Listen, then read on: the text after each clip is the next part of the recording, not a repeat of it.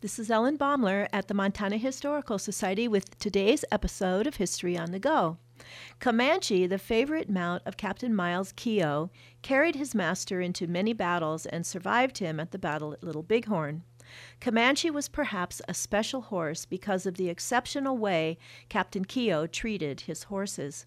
One biographer points out that Captain Keogh was a noble-hearted gentleman, the beau ideal of a cavalry commander, and the very soul of valor. By all accounts, his good character extended to his treatment of horses, and from his personal correspondence it is evident that his horses were very important to him. He even gave them human names like Tom and Mark. During Keogh's service in the Civil War, he wrote to his sister about the loss of Tom, an old horse that he loved very much and that had carried him through many charges. "I felt his loss severely," he said.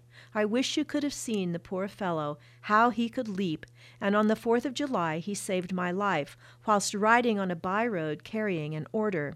I suddenly rode into a heavy outlying thicket of the enemy. Tom saw them as they rose up to deliver their fire. He jumped sideways over a rail fence into the woods and carried me safely out of danger. I shall never have a horse like that again." But a few years later, in 1868, Keogh bought the celebrated Comanche. Soon after, during a skirmish with the Comanche Indians in Kansas, the horse took an arrow in his hind quarter, but continued to let Keogh fight from his back. Keogh named him Comanche to honor his bravery, and he proved to be every bit as special as Old Tom. This is Ellen Baumler at the Montana Historical Society. Visit us, become a member, and celebrate Montana's heritage.